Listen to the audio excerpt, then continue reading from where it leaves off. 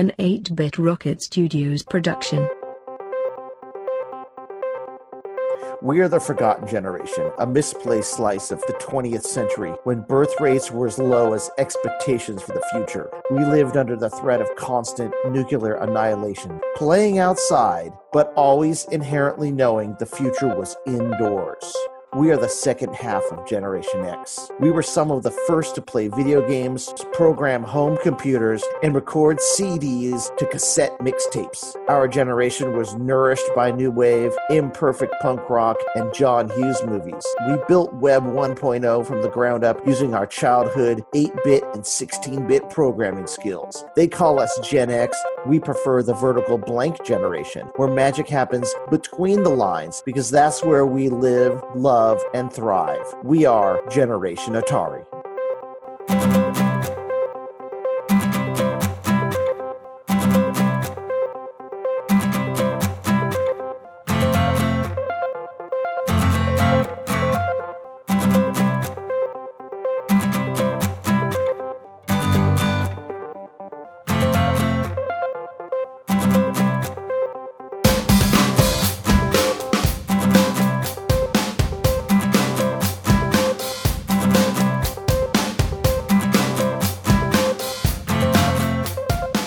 Into the vertical blank.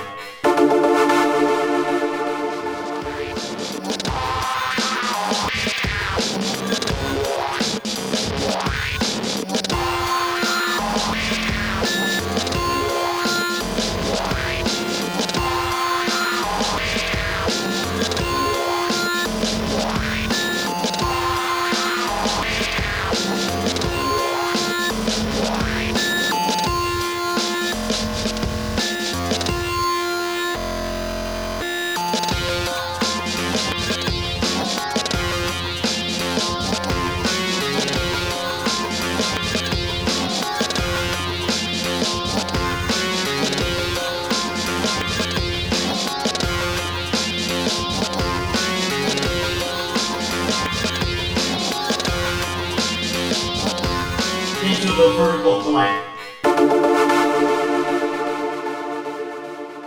Hi, and welcome to Season 2, Episode 3 of Into the Vertical Blank, Generation Atari. The stories this time deal with wanting to work for, or with, or somehow in the realm of classic Atari. We had that dream, as many of you might have also. Even as that turned out to be impossible, at many places over our careers, we have tried to replicate at least a slice of what we thought it would have been like to work for Atari in the golden age of engineering creativity. Select. Errata. Start. So here's the thing. Let's do first some updates from Season 2, Episode 1, which is about the disappearance of Charlie Chuck, which is really an episode about Atari's game Food Fight, one of my favorite games, and actually, I think your favorite game, Jeff, or at least one of my it's favorite in games. there, right? It's right in there. Okay, now wait a second. One thing. Let's talk about the music we just heard again, because... Tony Longworth, yes. So this is Tony Longworth's song called Into the Vertical Blank. And I've chosen a piece of it that fits for the beginning of our episodes. And how could we not? Yeah, how could we not? It's really cool that he did that for us. Tony is off building free songs for lots of people right now, which is really cool. But we're really happy to have been included in that. So let's talk about Episode 1, Food Fight. We heard back from Jonathan Hurd, our interviewee, the creator of Food Fight, of the Food Fight arcade game anyway. He wrote back to me and said, I finally had time to listen to this over the weekend, and it's amazing. I just wanted to read that again. It's amazing. Thanks for doing it and including me. It's amazing. It's a good review. I like that review. Yeah, I like those type of reviews. But he also wrote back and mentioned that we wrote Charlie Chuck wrong. So we spelled it with I-E, and apparently it was always Charlie L-E-Y. I don't know how I missed that. You know what? I don't have the box to the 7800 version, and I must have and I have the instructions somewhere, but not the box. So I must have just missed it. So I updated the episode title to fix that with the L-E-Y. But then he also sent a Wikipedia link to a guy named Charlie Chuck saying maybe this is a reason why there was legal issues. And Charlie Chuck, if you open this Wikipedia link, Charlie Chuck is the stage name of British comedian David Keir. Interesting. So he was a musician. He was anyway. So you thought maybe that had something to do. It's possible if that's a name that's licensed or something. So that was updates for season 2, episode 1. We didn't really get any other feedback about that one. So season 2, episode 2, Going, Gone. The first one we just released last Friday. I want to apologize. So in the story I did about Sears, I originally recorded that last October. And between then and now, I've actually switched audio programs and microphones, and I could not for the life of me get the second part of it to sound the same. So that was just a really ugly splotch on that story. But Steve, I edited a lot of it out. So Steve did a good job of editing it down to make it sound better as well as he could. We're going to try to not have audio quality problems like that in the future, but it happens. It's hard sometimes when you're editing stories. We're also recording in multiple locations. I don't always have, like right now we are recording on a conference call. Sometimes we record together at a Blue Ball mic, which is actually an awesome mic, and sometimes I record on my own in various locations. Steve does on his cell phone or wherever we are. So the audio is going to be different, and it's hard to keep the quality exactly the same. So for episode S2E2, season 2, episode 2, Going, Gone, the first thing I want to say is within the first 2 seconds, there's a mistake. It should be 1992, not 1982 for Ross Perot. Jeff says that's my fault because I wrote down 1993. Well, I'm not saying it's your fault. What I'm saying is I said 1992 over and over again because you had written down 1993, and I knew it wasn't 93 because that's the actual date that Clinton went in office. You were 1993. So when I said it for the 25th time trying to record it, I said 1982 accidentally. I'm going to say that while I probably wouldn't have voted for Ross Perot now, I still have a soft spot heart for Ross Perot for some reason. What was the name of his book and in the movie where he went to Iran and Where Eagles Dare. Where Eagles Dare. Yeah, should read that. Cool. I feel weird about that now, but me too. It was the 90s though. As far as for the Fun Factory, the first thing that was a mistake, I think the episode is called Surprise Box. Those boxes are not called surprise boxes or bags or anything. It's a grab box. I don't know why I changed the name. In the episode, it goes by 8 different names. So I have a memory of those that I didn't get talked about on that. It's not really run down. I mean, it's a nice area. The only bad thing about the entire pier is sort of the section with this weird arcade. I used to work in those offices when I was working with John Santos at Producto Studios, and we would do websites and flash games and things like that for clients. And one of the first days of me working there, one of the first Fridays, I invited my wife and boys, and at the time, so it's 2012. I'm thinking, 2012. No, I worked there with you guys in 2012. This is 2013 or 2013. So it's 2013. So Ryan is roughly 8 years old. And Justin's like 4. So they're pretty young. And I took them down to the arcade, and they got really excited because to them it was like Chuck E. Cheese getting the tickets, and they each got a grab box. Oh, no. We brought it excitedly back up to... There's an El Torito there. The plan was to go to the arcade down there and go to El Torito where Daddy's new job is at the pier. So we did all that. It just was really disappointing. And the grab box, the boys they thought it was really gross. Yeah, the grab boxes are weird. You need to know what you're getting into. Like, my suggestion for people who live here in Southern California is to go because it's interesting. But you need to know what you're getting yourself into when you go. Okay. That most of the games you will lose your actual physical quarters in, and that the grab boxes are amazingly bizarre, and that's all. So the other thing I want to say is, in the episode, we get really confused because it says you get tickets, but they're also tokens, but the tokens don't go in the games. The tokens are also redeemable for prizes. And the exchange rate between tokens and tickets is 25 to 1. So 25 tickets to 1 token. I think you win the tokens in those quarter scraping games because there's no way they would let you win quarters from them. I see. But I don't know because I wouldn't play them long enough to see what I won because they looked like they were a total ripoff. Okay, for the Sears episode, you did an update on that. I want to say, so I think you conflated in that story J.J. Newberry and Sears. So I think Sears, the actual games were in the basement. At J.J. Newberry, that's where the Smoking Dog, like the machine with the novelties, including the Smoking Dog, were on. So that story was written in October, and since then, I didn't want to change it because it flowed fine. I mean, it wasn't the greatest story in the world, but yeah, I remembered that J.J. Newberry had the Smoking Dog, and it was actually at that exact one, that machine was at the where the South Bay Galleria is now, not where the Sears is. Two different malls. Yes, still, those machines did exist, and Dad would never buy a Smoking Dog for me. No, he wouldn't. Mom let us get, I think it was 75 cents, and we were able to get one at least a couple times.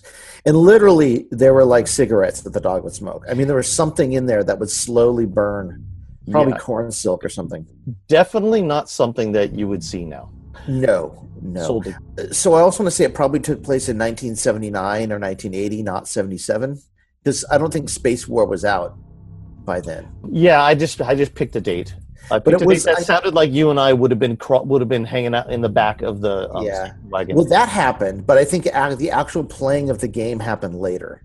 And then we probably didn't call Dad Daddy at the time. We probably called him Dad or Dude. I remember it was Dude or Doo-Doo. In 70 up to like 76, 77, it was Daddy, and then probably 79, it was like Pop or Dad. He used to say, and this is just for pure nostalgic purposes, he wanted us every single night to go out and practice our soccer kicks with different sizes of the feet. I'm going somewhere with this. Different sizes of the feet, and both feet against the wall, because he learned by watching. What do you mean by different sides? Oh, different sides inside, outside. I thought you said sizes of feet. I'm like, how on different earth? Different sides of the feet. Yeah, sides. Yes, sides. And then he would actually take us, for some reason, instead of doing it against the garage, he would take us to various schools around the neighborhood when we should have been doing our homework, and make us do our soccer kick. Now, into us playing soccer. And there's one time where he said, "I wish you would just say, okay, Pop, I'll do that," because, and this is the first time he had ever called himself Pop. And so when he got older, I would call him Pop because that's what he wanted us to call him. Yeah, I like that. But at that point, we called him Dad. We didn't call him anyway. So I just want to say that's where Pop came from. It wasn't a lot of people call their grandfather Pop. We never had that chance. Or Pop or something. Pop. But he wanted to be called Pop. He wanted. It was just like we didn't have the chance. We never actually addressed our grandfather. No, he was not someone that you would talk to. Yeah. And Mom's dad wasn't even in the picture, so we met him once. So about Straw Hat Pizza, the last story, there are Straw Hat pizzas that still exist, independent Straw Hats and Shakey's that still exist. It's just not the same. And the one near us is gone for good. And it did transition into a gross Pizza Hut and then into Mongolian barbecue, like in the story. Well, at least Mongolian barbecue is like incredible. Yeah, it's amazing. It's amazing, but there are no arcade games or penny horse rides or movies. No, but imagine if they did have a penny horse ride or silent movies playing in the Mongolian barbecue. They have silent liquor games. It would make that line go a lot shorter. Anyway. Yeah. All right. So for photos, I posted some photos. I posted a bunch of photos from Fun Factory onto Facebook and Twitter and to the website. A picture of birthday invitation for Straw Hat from 1979, and then a picture of my signed autograph photo of O.J. Simpson from 1980, where he addresses me as my pal Steve, because of course our soccer coach got O.J. to address all of those signed photos directly to the people who won the prizes, which I think is a pretty amazing. Yeah, that's an amazing photo. I remember the velour. It's not velour. Oh, that's the other thing. It was terry cloth, not velour. I don't know why I said velour. I mean, there's a fine line between terry cloth and velour, but it was definitely terry cloth. That is very 70s. Let's just say that it looked like something you would wear with a white beater and chest hair. Any fictionalized organized crime from the 70s, 80s. Yeah, but I loved it. It was dark blue and like tan, and I must have worn it. I wore it till it was bare. I was so excited about my O.J. Simpson. I was really jealous of that sweatsuit, by the way. So, well, there's no way Mom could have bought you one. I was the only one who could ever get one. Yeah, no, that was like a $300 sweatsuit. Select story mode. Start.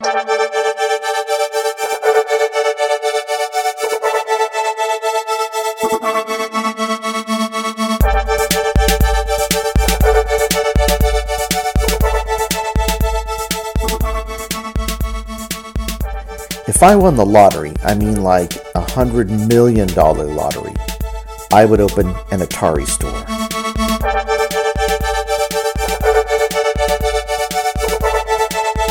It would be in some kind of upscale mall or location like downtown Disney, Universal City Walk, the Beverly Center, the Grove, downtown San Francisco, or Times Square. The store would act just like everything from Atari was still available, brand new, and was just recently released. I'd buy up as many mint condition products as possible, home brews, or whatever I could find. They would sell for list price. If they did not sell, so what? I won a $100 million lottery.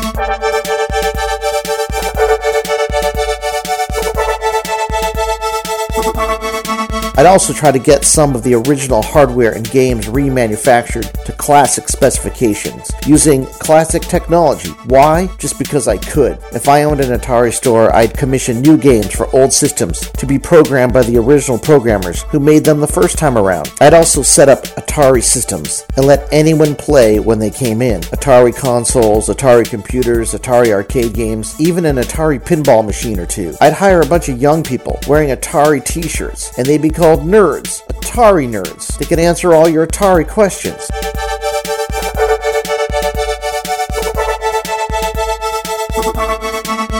I would open a dark ride themed to Atari in the back of the store. You would enter a spinning hot tub and dodge venture capitalists, Warner Brothers executives, patent lawsuits, and finally escape the crash of the video game industry and make it out alive. If I owned an Atari store, I'd work there full time. I'd sit behind my desk, a wood-grained tube TV with a 2600 playing combat attached. I would not answer any questions. That's what the nerds are for. Instead, I'd work behind my desk full time. I'd be programming all day long, building a magnum opus 8-bit RPG that might never be finished. Why would it never be finished? Because I won a $100 million lottery and I own an Atari store with games and a dark ride dedicated to Atari.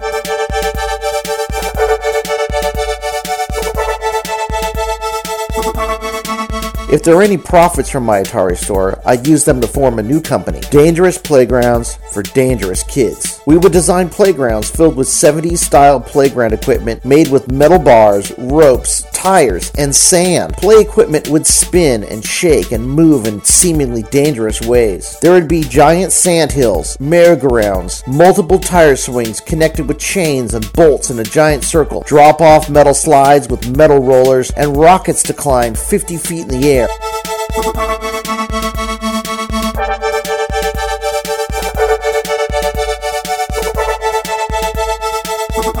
All the parents would be far away, sitting on benches, knitting, or smoking, and reading books and newspapers. You could play in our playgrounds without sunscreen and with or without shoes. Food with granulated sugar, gluten, lactose, peanuts, and red dye number 5 would be allowed, no questions asked. And every kid would be vaccinated, because that's the way we like it. Each playground would have areas to play games like tag, ditch 'em, socko, handball, butts up, kick the can, and dodgeball. Grocery store cap gun, plastic disc, and plastic pellet gun arenas would be available, but would be so popular you'd need a reservation. There'd be street lights on the playgrounds, and when they came on, it would be time to go home.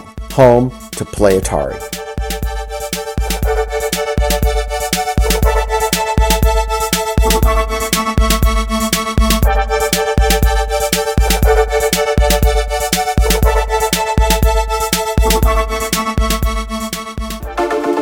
Select. Feedback. Start. So here's some Facebook comments about S2E2. Gone. Nick Hayes. Hey, that was a great listen. The Pizza Parlor segment especially. It really resonated. It's sad to realize that those days are gone. Thanks for the memories. Ian Matthews. Story episodes are the best episodes. Because I think I called this episode a story episode. Yeah.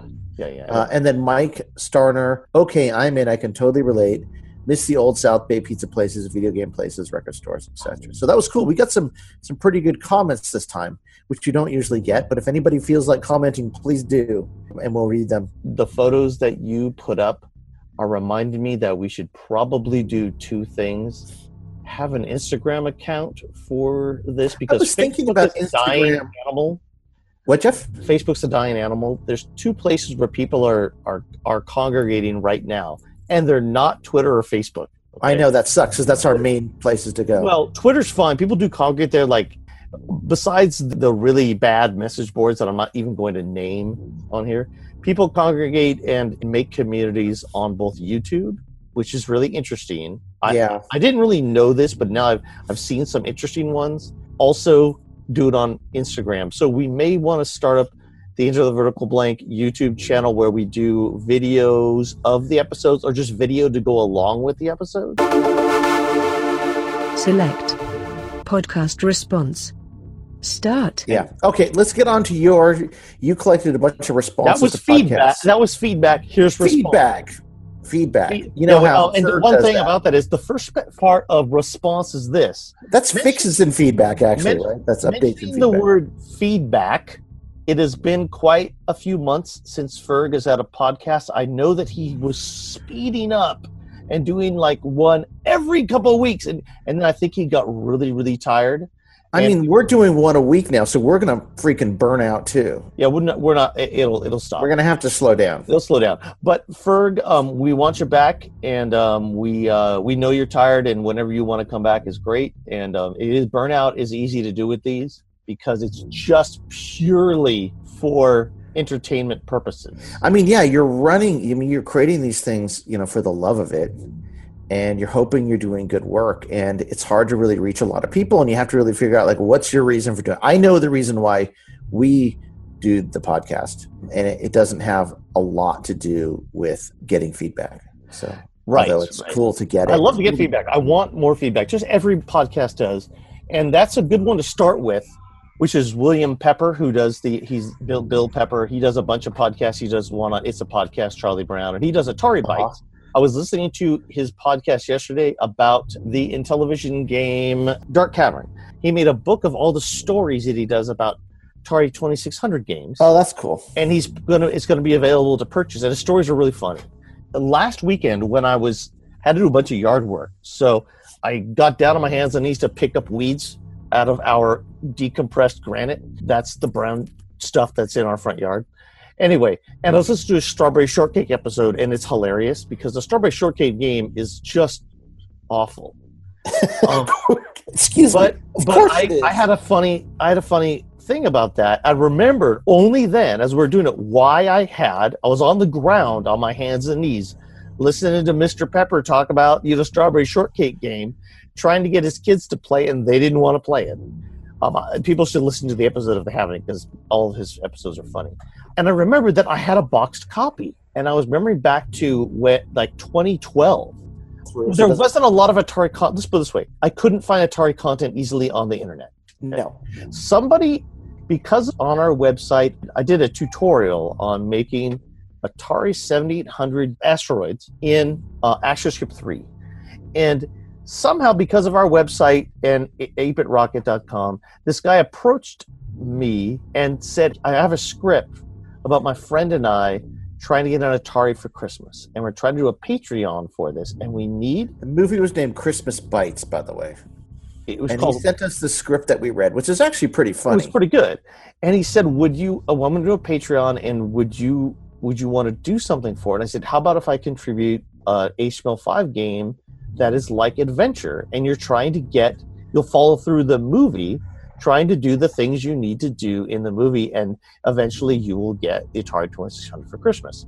So I wrote this giant, to me, game engine in HTML5, and I still have it. So I may put it up somewhere for people to download and mess with, because it's documented. It allows you to create rooms and barriers and you could add to it. It's just not done, but it allows you. There's a section where there's pits that you can fly up in, yeah. like an ET. I mean, there's a bunch of stuff like that that I put in there, and that reminded me of where I got that game. Because I created that and sent him a version and talked to him about it. He sent me the CIB Strawberry Shortcake, so that's why I have that game CIB right here. Anyway, so that was yet another early on Atari, someone trying to do an Atari movie. Yeah, no, I mean, it might do better now. I don't think you found the right audience at the time, but also doing something was it Indiegogo or Kickstarter or whatever? At the time? It just wasn't the right time. Anyway, let's go on to the next one. That one still kind of leaves a bad taste in my mouth. Let's go on to the other podcast that I listened to while I was doing the yard work, which was the XLXE podcast last week. They lumped together a few different games, and two of them they put together were Ghostbusters for the Atari 800. We had that, and also they had Seven Cities of Gold. Now, Ghostbusters, I remember downloading. There was no place to buy it. Yeah, that's David Crane's game, right? Yeah, we downloaded it because, sorry, David, there was no place to buy Atari 800 games around here at the time. Yeah, I enjoyed it. And I remember, I don't know if you could play two players or not, but you had to switch between guys and not cross the streams, and you had to have a vacuum-to-vacuum ghost while you're driving, and I have good memories of that game. And they actually play for score. So they play the game, and they see which one can get a bit higher score. Anyway, it was pretty funny. They did a good job with that one. But they also talked about Seven Cities of Gold. Yeah, I have a lot to say about Seven Cities of Gold. Well, go for it. We probably need a whole episode about Seven Cities of Gold. Games like that, or a story about that. So Seven Cities of Gold I love because it's a Danny Bunton game. But Seven Cities of Gold is from an era where, how do I say this? I think Danny Bunton was trying to make a comment on Western Expansion or Manifest Destiny in that game.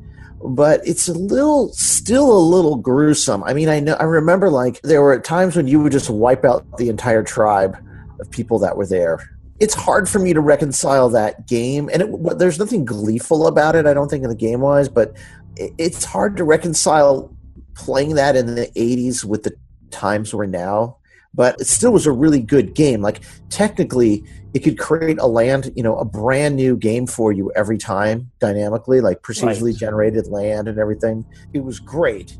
It's just hard for me to reconcile it with what I know now from what I knew when I was like 14. So remember where you could do some sort of magic? And you would like wow them with magic or something. Okay, so I always thought it was like a flashlight or like a compass or something like that. Probably not a flashlight since it was set. Not a flashlight, but something. A compass or you're right, it wasn't a flashlight, or a torch for the Brits. In the episode, they mentioned that it was you taking off your clothes.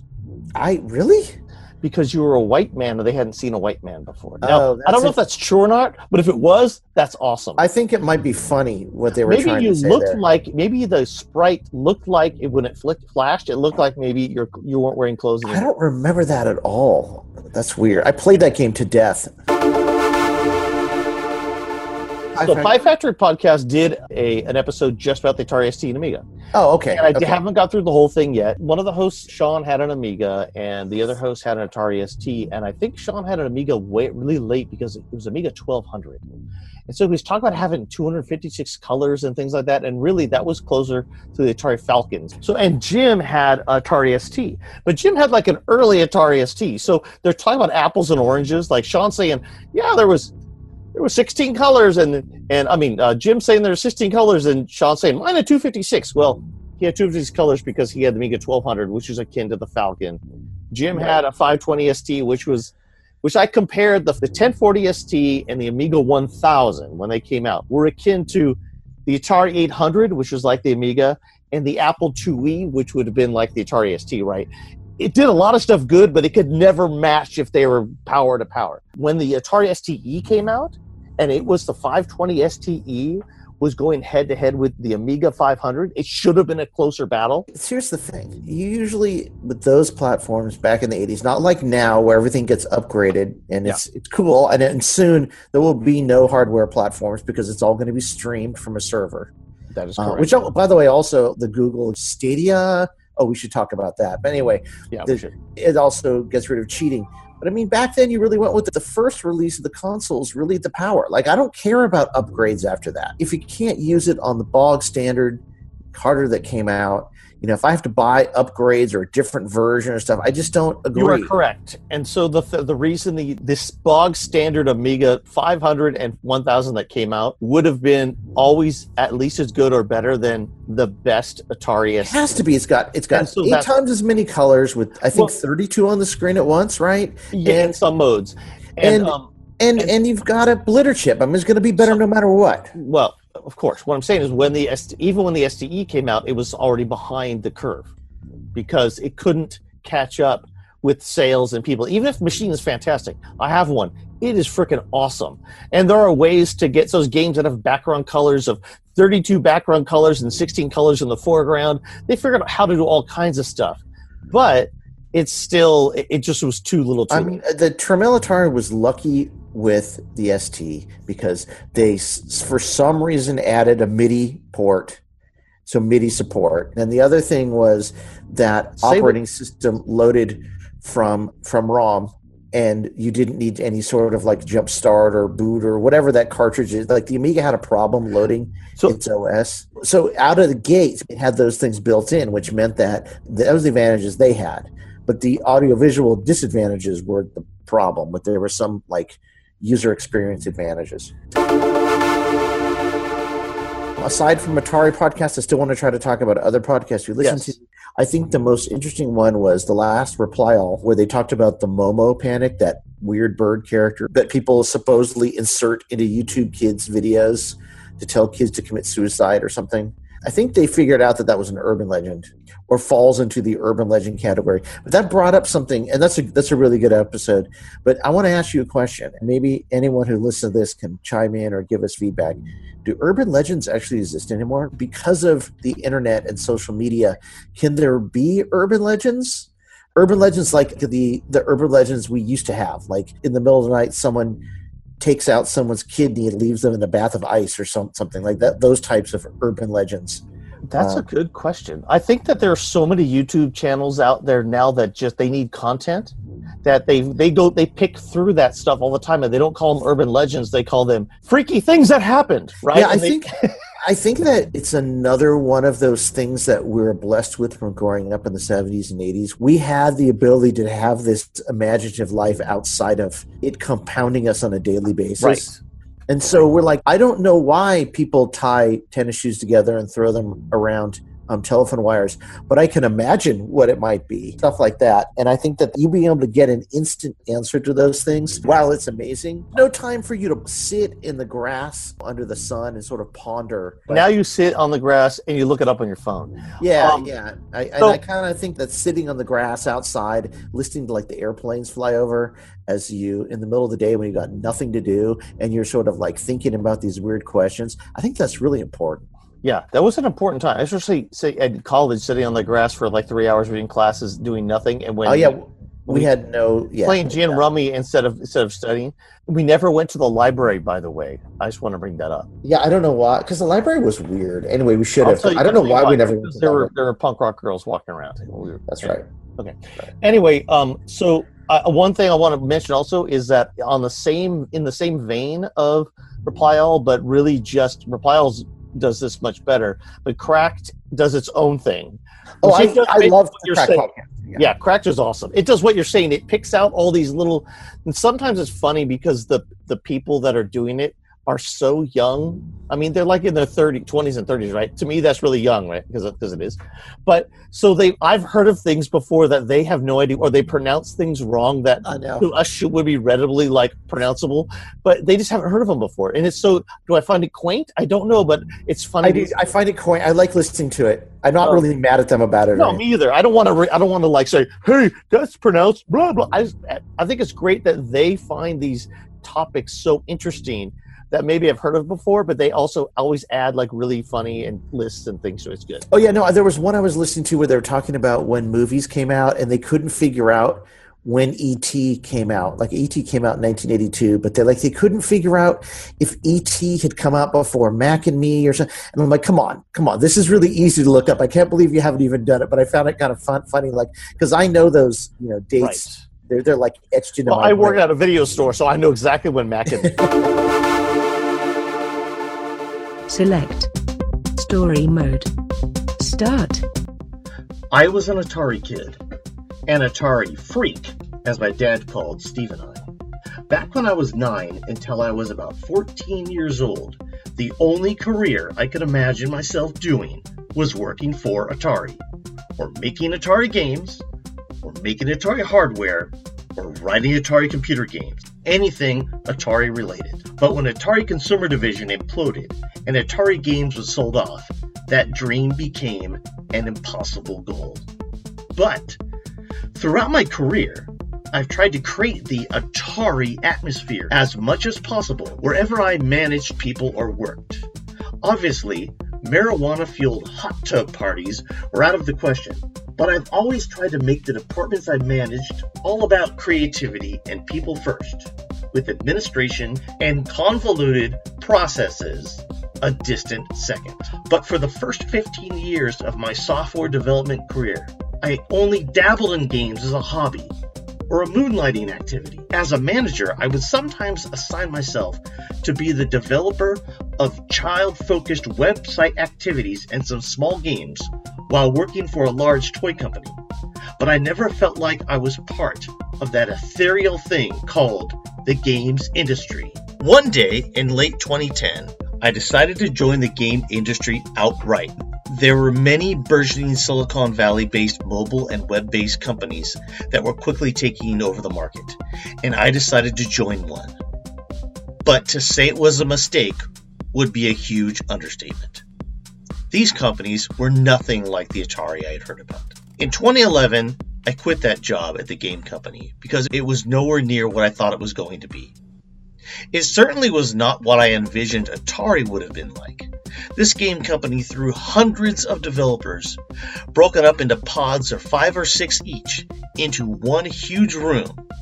Then they basically made each developer fight their way out of the room, wielding code and hiding knowledge and secrets from one another until only a few survived. It was so competitive and so backstabbingly ugly that I almost gave up making games altogether. So toxic was this manner of working and fighting to get recognition for a company and a product that I didn't believe in anyway, that one day I just told them goodbye. I packed up the car and I took the kids and wife on a vacation and came back to finally get a chance to mourn the loss of my father. He had died in the midst of my struggles to get a foothold in that game company, and that was pretty much the last straw. Luckily, as soon as I quit that terrible game job, I was able to take up as VP of Technology at a small company run by a friend of mine.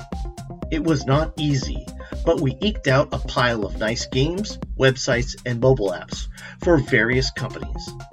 I tried as hard as I could to make our small office as close to an Atari experience as possible.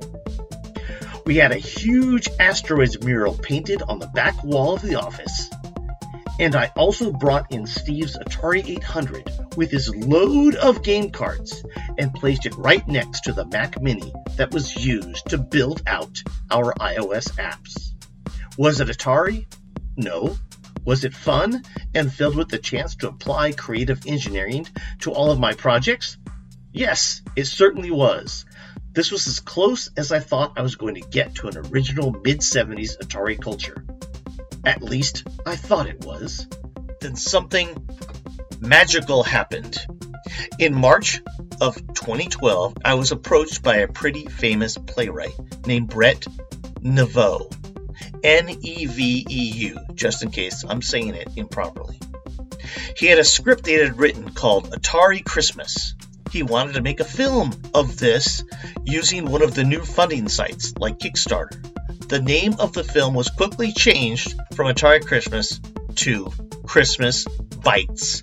B-Y-T-E-S. Ian Bogus, the author of Racing the Beam, was going to be contributing a copy of his book, and Brett asked if I'd like to contribute anything to help the cause. I decided that I would write an HTML5 game that would be given away as a premium for people to help fund the movie. The game was designed to run off a CD-ROM, but it was essentially an HTML5 browser game. This was early for HTML5, but since Steve and I had just finished the second edition of our O'Reilly HTML5 Canvas book, I was ready to put those skills to the test with a real game for basically Atari. No, it wasn't for Atari, but it was for Atari, meaning it was going to be a VCS-inspired look and feel game that would help someone else reach their dream of making a movie about getting an Atari 2600. To me, that was about as close as I would ever get. In the game I made, you must take your adventure-style dot square through a pixelated version of the movie's story, which was sort of a Ferris Bueller meets 16 Candles meets Fast Times at Ridgemont High style PG-13 80s inspired comedy. Between my work projects, I worked tirelessly on the game engine, graphics, and level design, and some basic physics and other elements of the game. I sent Brett a copy of the alpha version, and he was so pleased with it that he sent me a complete in-box version of an Atari 2600 game, Strawberry Shortcake. This was before I really started collecting Atari games again. It's probably the main reason that I did start collecting. I worked even harder on the game, making a room engine that could be built via XML and JSON. I added inventory engine and ET adventure and pitfall style screens. Brett then added it to the Kickstarter page. This is what it said. For a pledge of $20 or more, you get 2 digital downloads, an 8-bit game plus a PDF of the script, a digital download of the Christmas Bites 8-bit game called VGS 8200 Christmas Quest, developed and created by the excellent folks at 8-Bit Rocket. That was Steve and I. And featuring original music by 8-Bit Weapon and Computer, plus an excellent PDF of the script. That was cool, wasn't it?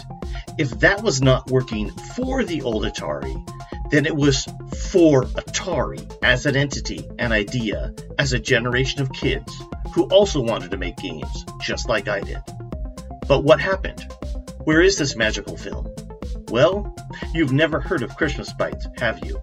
The Kickstarter never got funded, but you can search Atari Bites Kickstarter and still find the old page, like a lost relic of Oak Island. There's no gold in that cursed pirate Atari money pit, but it sure was fun trying to dig my way through. And what about my VP position, doing things my way? Well, that turned out to be a dead pan also. The good game work dried up for our small independent company, and I found myself more and more doing simple CSS-based movie websites, and after a few years I moved on and have not made a game since. And that was it for me and the current games industry. I even forgot about the game, the film, the Kickstarter entirely until I heard the Atari Bites, not related, podcast about the Strawberry Shortcake game. Right as I was on my hands and knees pulling weeds in my front yard listening to XLXE and Atari Bites, the memories of that came flooding back. Those days are gone, but we're right here, making Atari happen in one way or another every day. Atari is an attitude. Atari is now. Atari is then. Why work for Atari or try to make a job like Atari when I can have Atari every day I step into the vertical blank?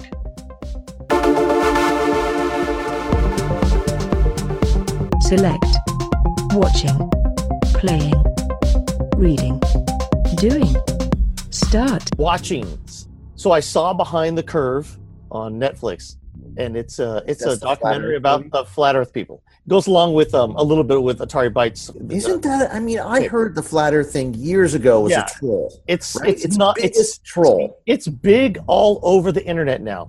This is off a little bit, but I found a small group of armchair scientists and a small group of non-scientists that fight it out on a weekly basis on YouTube between Flat Earth and Globe Earth. So the Flat Earth people call the Globe people Globers, and then I'm going to use this word. I'm only going to say this because it's what they call them, but they're called flat-tards. Anyway, the Globers call the Flat Earth flat-tards. Now, I don't approve of using that word, but I'm just saying. So, anyway. I remember this is 10 or 15 years ago, hearing that the whole original Flat Earth thing was a huge troll joke. So people had tried to come up with, like, actual scientists had, as a joke, tried to come up with scientific explanations for something, because at the time that was like something to do. The problem is now we have so many people that are low, I don't want to say IQ, just low information people who actually take this stuff for real. There's also it doesn't work anymore. You can't do it anymore. You can't even have a funny joke without idiots picking up on it and making it real. So I don't know that his name, and I don't want to give him any publicity because he seems like kind of a jerk when he's on there, but I'm just going to say there's a comedian out there who says that part of his act was creating the entire vocabulary that they use, and it's all been stolen from him. Yeah, there's something in there. I think what would be interesting is a movie about the creation of the flat Earth myth. Okay, that movie is. You'll get some of that on the Netflix documentary Behind the Curve. But for the last month, while I've been listening, going into these like live chats and debates, and listening to what they say, and now I have a couple of people to follow, a couple of different science people that are really funny. In Behind the Curve, Logan Paul, one of those his brother Jake Paul. Yeah, the YouTube influencers. Giant YouTube celebrities, and I never watched one iota of what they did. But in Behind the Curve, Logan Paul shows up in part of it, and they just have a little bit of him there getting up a stage and saying, "I believe in the flat Earth." You hear nothing else about that from anyone. Then last Friday, his hour-long documentary on the flat Earth arrives, and it is the funniest thing I've ever seen on the internet. Is it really? I don't want to give it away.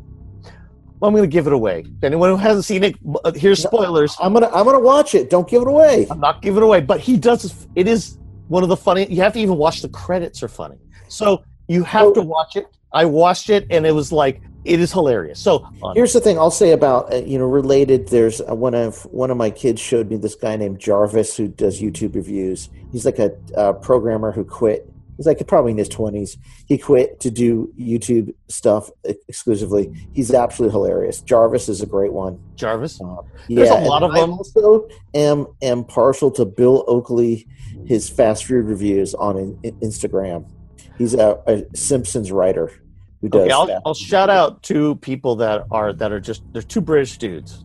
Okay, one guy's name is Conspiracy Cats with a CATZ, and he's a scientist, and he just is hilarious. He does a Flat Earth Friday, I think. I forget exactly what it is. He just dropped something today. And this guy named Simon Dan, they both just do hilarious things about people who don't believe in vaccines, and it's funny. Anyway, so also I just started the OA, which was a really good first season that was really interesting. Second season just started on Netflix.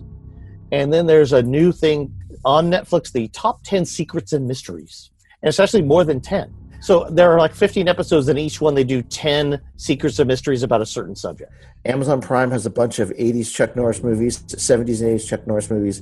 Just watched Lone Wolf McQuade again. I think the last time I saw it was when we saw it in the movie theater with Wesley Cruz, I think. Lone Wolf McQuade is maybe the best movie ever made. I'd forgotten. That's all I have to say. It's amazing. Playing, Steve, what you been playing? I am playing one game kind of right now, Hypnospace Outlaw, which is for the PC on Steam. It is a game where you play in a alternative universe, late 90s internet. You're a internet cop for the Hypnospace. It's kind of like an AOL, but it only works in your dreams.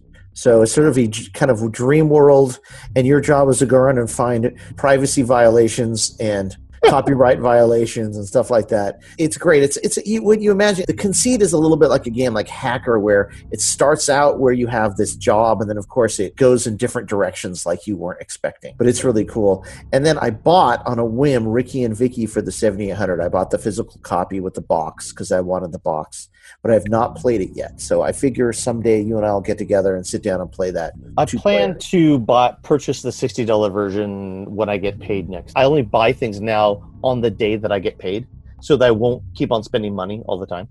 So on the last paycheck, I purchased, actually the one before that, but I haven't had any time to talk about it. I purchased Animal Keeper for the Atari 8-bit computers. It's a version of Zookeeper put out by Video 61.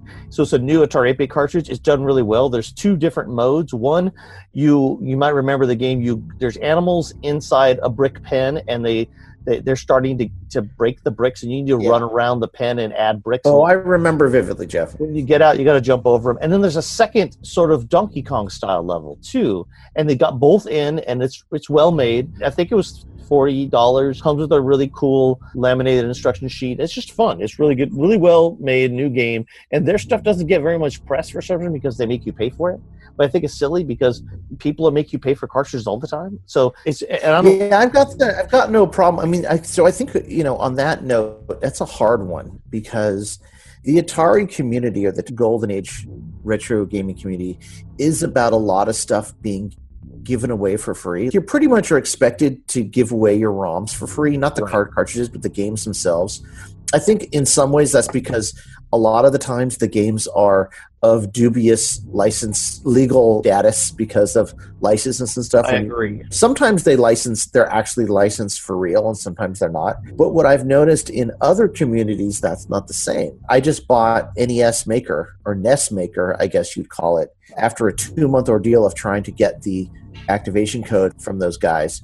I finally got it, and it's a game maker like tool for building NES games. It really is a couple generations ahead of like a Atari Basic. Yeah, the Visual Atari Basic. Yeah, Visual Atari, but not that much. Not that much greater, right? Like a little bit. Like they offer tools. They offer some other tools and stuff, mostly because the NES it's more intricate to program for, a lot more sprites and stuff. But it's not that much better, and they're charging like $40 for it, maybe $29. But I think the difference is that there's pressure in that Golden Age community to not charge anything, for people to not make money, for it to look legit. And I was nervous about this podcast, which you don't have enough listeners for anymore yet, but like advertising or anything, like I didn't want to do any of that, because it's like you can't look like you want to make a living or make money if you want to look legitimate in that community. It's just the way it is. It's just how it's been the whole time.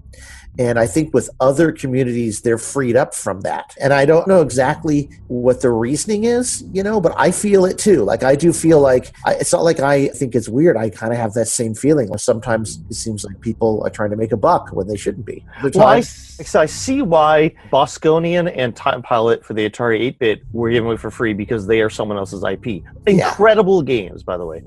But if they had changed it to Time Warrior, Time Warrior, and they used Draconian, I think that's right. Well, the one for the Atari 2600 that I purchased in box EIB, that is purchasable. But the other one, they're afraid of IP violations. I could see why.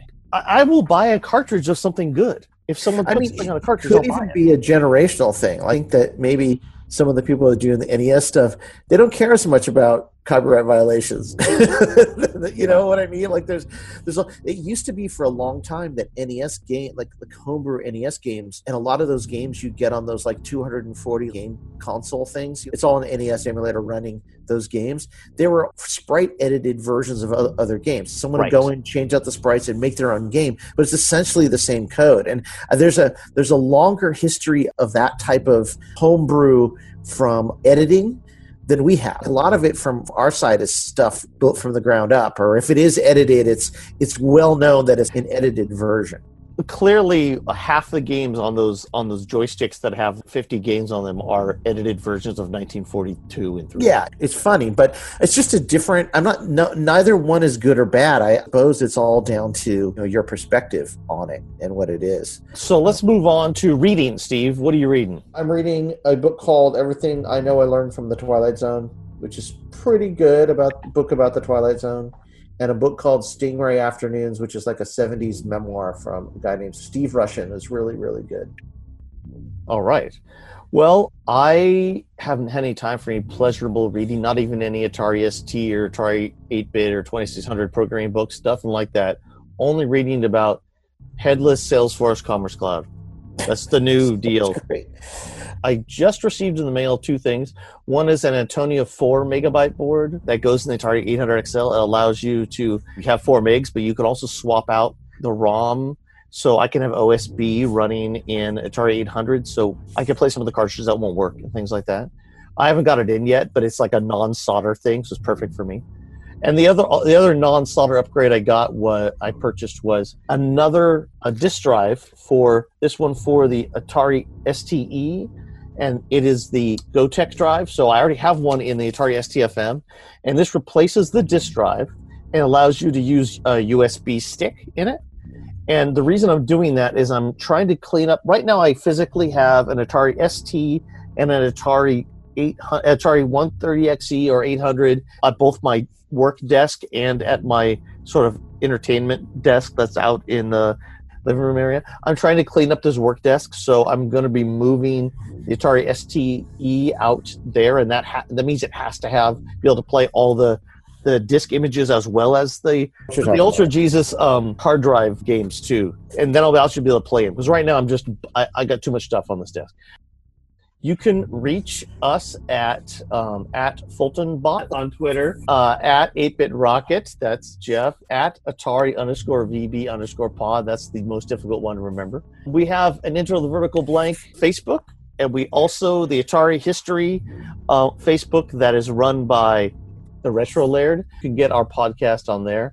8bitrocket.com has some new things we post every once in a while, and also our podcast. You also go to Castos and look for Into the Vertical Blank. And we have ratings. Instagram and YouTube. Instagram, YouTube. Soon to be on Instagram and YouTube. And then you can also get podcasts also exists on other platforms that we didn't even like. Spotify. They put it on there, which is cool. I'd love to get on the Retro Junkies. There's some other ones out there. They have these groups, and I don't know how to get onto their little lists of podcasts. Yeah, me either. I know that we have 7 ratings and 2 reviews on Apple Podcasts, and I'm hoping we can get to the end of the season. We get 20 ratings and 5 reviews. That would be awesome. Yeah. As long as they're good. Yeah. If you have anything bad to say, email to us. We'll fix it before you do your review. Yeah. Okay, well, that's good. That's it. All right. Until next time, Into the Vertical Blank. All right, cool. Select. Podcast. Ending mode. Start. Thanks for listening to Season 2, Episode 3 of Into the Vertical Blank, Generation Atari. Before you stop the podcast, be sure to listen to the little blooper remix that I cooked up for the occasion. Until next time. So this is Tony Long's song called Into the Vertical Blank. Is it playing underneath what we're talking now, too, or not? It's amazing. Recording right now. Podcast. Hopefully Jeff will fix this. He can edit out my pauses. Hi, this is feedback. This is which is I'm hoping that Jeff can clean all this up. I think you need to speak into your microphone, Jeff. I'm not. Yeah, you are fading out right now. I'm wondering if you can. This blue ball mic, blue ball mic, blue ball mic. Did you get? Is this what you're hearing? Now I can hear you better. Now I'm fine. Now you're fine now. I don't know what the problem is. Maybe I need to buy new headphones then. Just our soccer kicks with different sides of the feet. I'm going somewhere with it. Different sizes of the feet, and both feet against the wall because he learned by watching. What do you mean by different sides? Oh, different sides. Inside, outside. I thought you said sizes of feet. I'm like, how on different earth sides of the feet? Yeah, sides. Yes, sides. And then he would actually take us for some reason. Instead of doing it against wait, a terry cloth? You mean because it's like it's sort of like a mafia out and like tracksuit? And I'm not talking about any one mafia style. Yeah, I would just delete all this. Well, it did look. Let's just say that it looked like something you would wear with a white beater. I'm hoping that Jeff will clean all this up. I think you need to speak into your microphone, Jeff. I'm not. Blue ball mic, which is blue ball mic, which is blue ball mic, which is line of I mean, I would love to lay it out, and then here's what's going to happen, though. I'm going to lay it on the timeline, and then I'm going to I can't just lay it on the timeline. I have to add a bunch of stuff, and then I'll be obsessive about it, and then the episodes will never get launched. We'll be like, I need 20 more photos to add. And then photos, why don't we just put them on Twitter like we already have? So let's just, for now, let's do what we've been doing. This is the thing. The bang for the buck is minimal. We're not going to I forget what it is now. He's doing another project. I know it's a book. He took a book. He made a book of all the stories that he does about Atari 2600 games. Oh, that's cool. And it's gonna be available to purchase. And his stories are really funny. So he had I know now from what I knew when I was 14. Yeah, well, I mean, history is different. I mean, what we know about what happened to the Incas, no one knows how they got wiped out. Yeah. But interesting enough, it wasn't necessarily South America. I know it was creating a virtual world for you. One thing was not the original version. The original version was North and South America. Oh, okay. I'm sorry. So that's why I say it. All right, let's move on because this podcast is too long. It's fun. Steve, people want to hear about their episodes. That's why I'm putting it. Okay, but here's the thing. Hey, I just got a message that says a summary of Robert Mueller's report is expected within an hour. So okay, well, the Monochrome High Resolution, a lot of people just love it for both MIDI and for desktop publishing. So for a while, they sold a lot of machines for that. Sure.